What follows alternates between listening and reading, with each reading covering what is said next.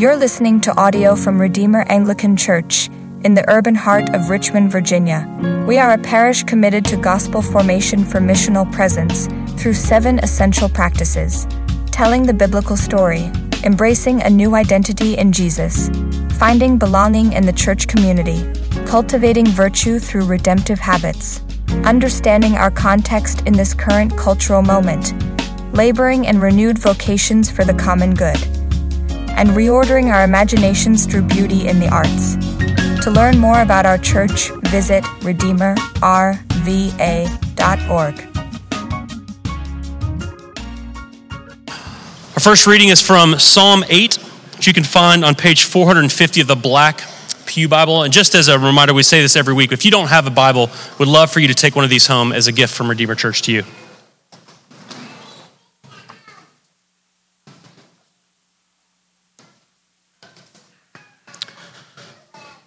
O Lord, our Lord, how majestic is your name in all the earth. You have set your glory above the heavens.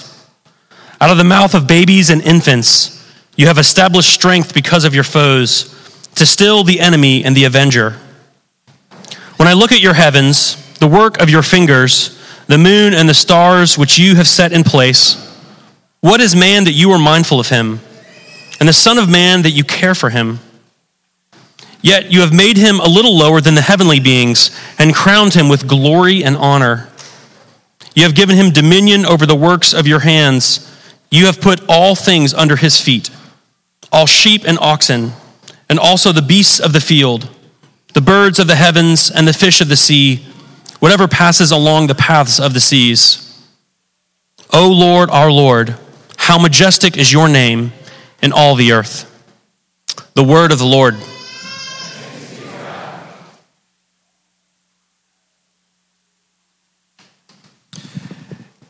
And my friends, if we could now stand for the reading of the gospel.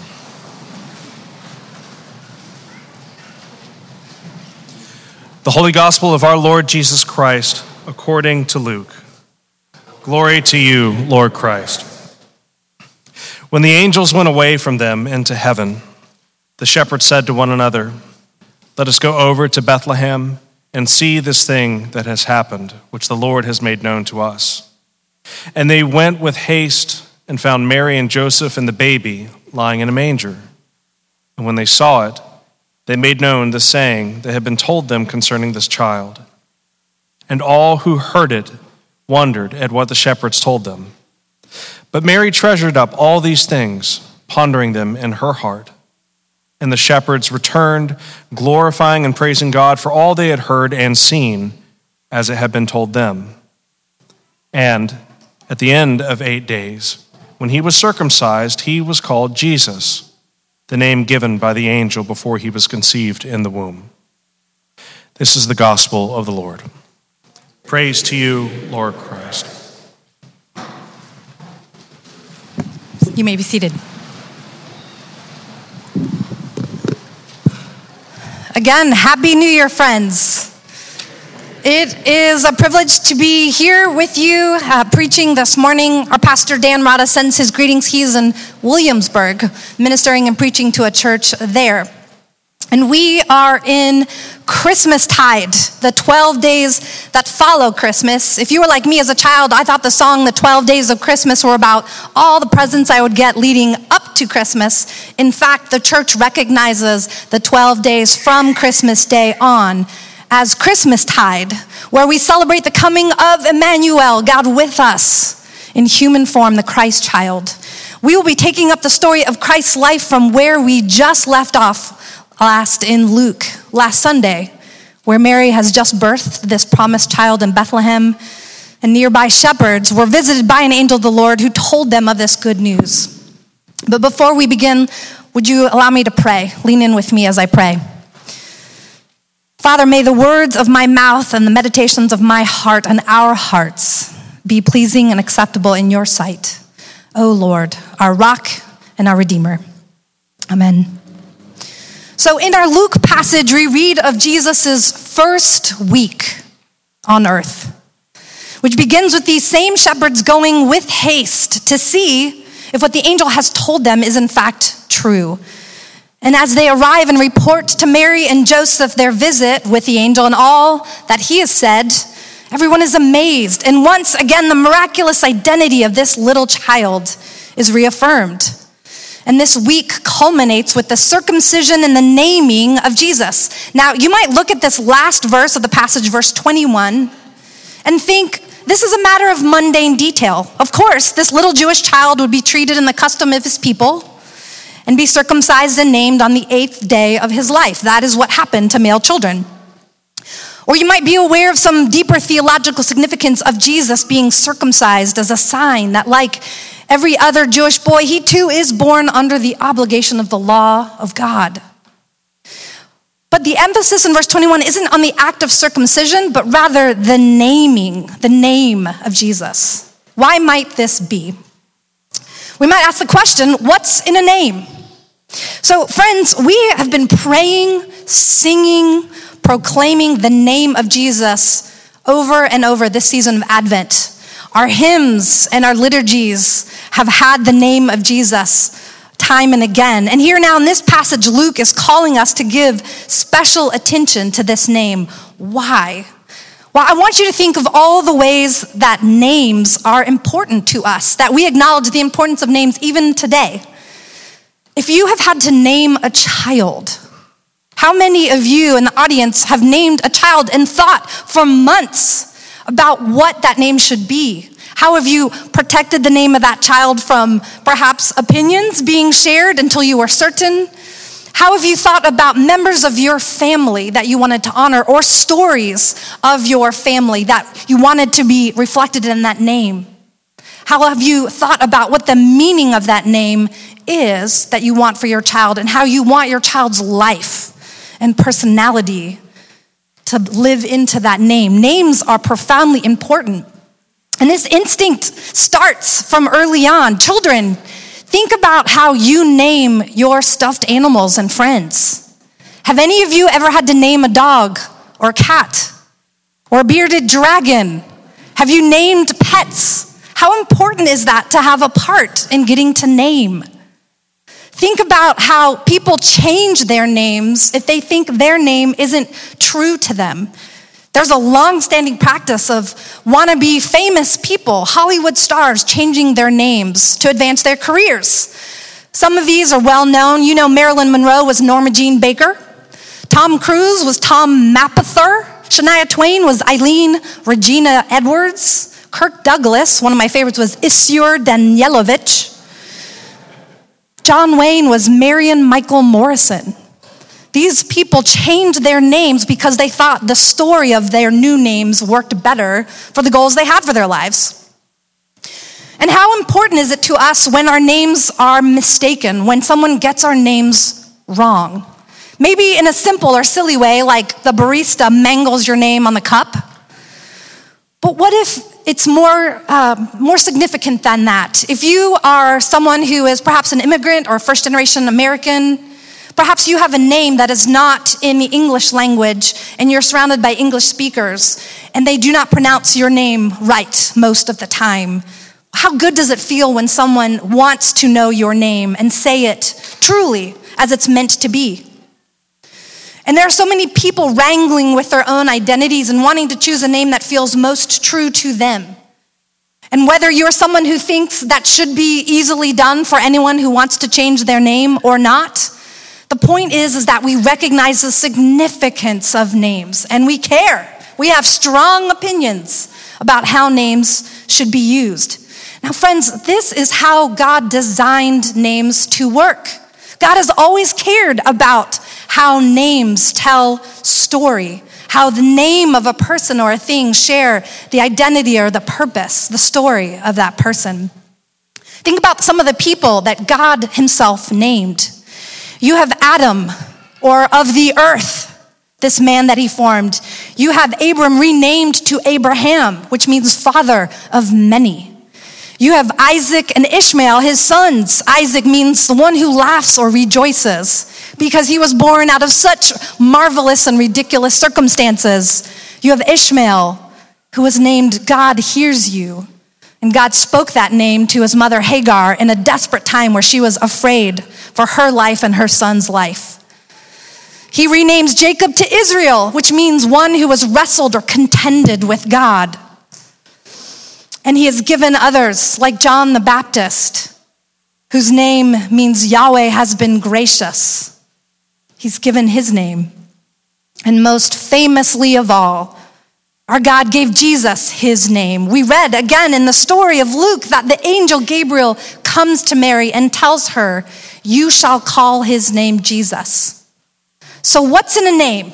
What does this name Jesus mean? Well, Jesus, you might know, is the Greek pronunciation or Greek iteration of the original Hebrew name, Yeshua.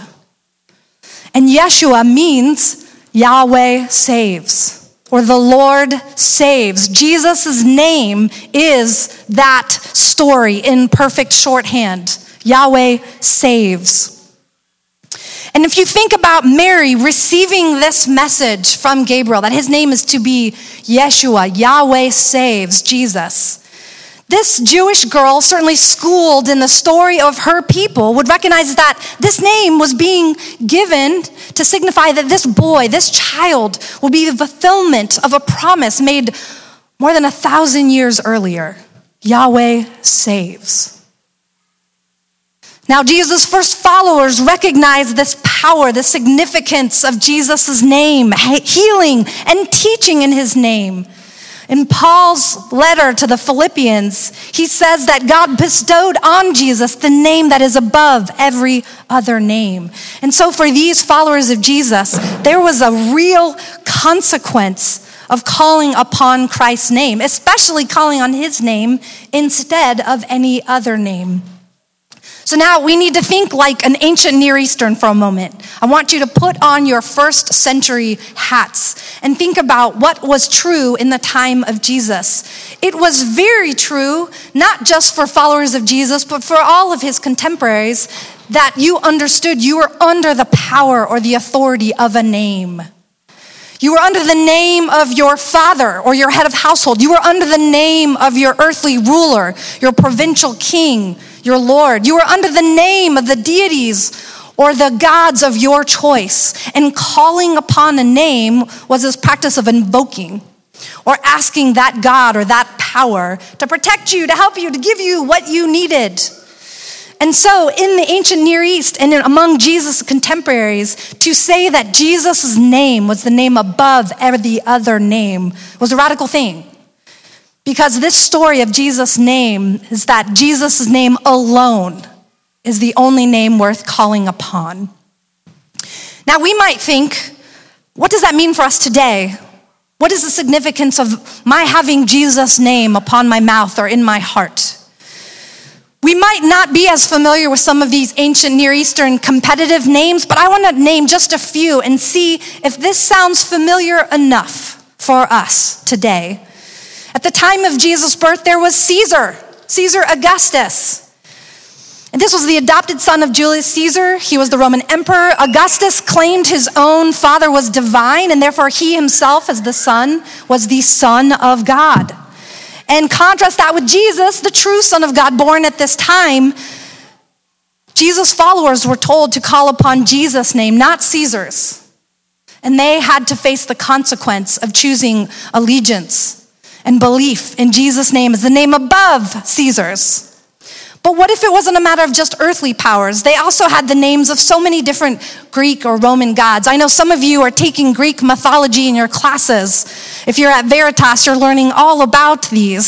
Some of these names might be familiar to you. You have Dionysus or Bacchus, the god of comfort and ease, the god of entertainment. Can I call upon the name of comfort and distraction?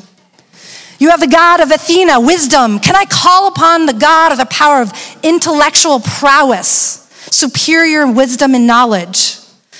You have the name of Eros or Cupid, the god of beauty and attraction, of desire, fulfilled desire and wants. You have the name of Mammon, the power of wealth. If I have enough power attached to finances and resources, material goods, will I have the protection and care I need? You can go on and and think about all the different names people called upon then and now. You might even call upon your own self. Friends, this is a season, the new year, where people are often tasked with New Year's resolutions. You're going to muster up your willpower and make up for all the goals you didn't meet last year. Or you're going to go bigger and better, further. In this season of New Year's resolution, you might call upon your own name. You might call upon the power and the authority you think you can muster up on your own. And so whether you are tempted to call upon the name of any earthly or spiritual power, or even the name of yourself, you, like these followers of Jesus from the beginning, are being invited to call upon the name above every other name. So friends, listen to me if you can. To ask in Jesus' name is not a secret, a magical formula that guarantees success in the form you seek, but rather, if you ask in Jesus' name, if you pray in Jesus' name, if you are scared or worried, if you are sad or grieved, if you are excited and grateful, and you utter Jesus' name in that moment, you are speaking his name in the fullness of the gospel truth, that the full power and presence of the one true God is manifest in Jesus. And that the story of Yahweh Saves is held in the person and the work of Jesus. When you call upon the name of Jesus in faith, you call upon God in all of his might.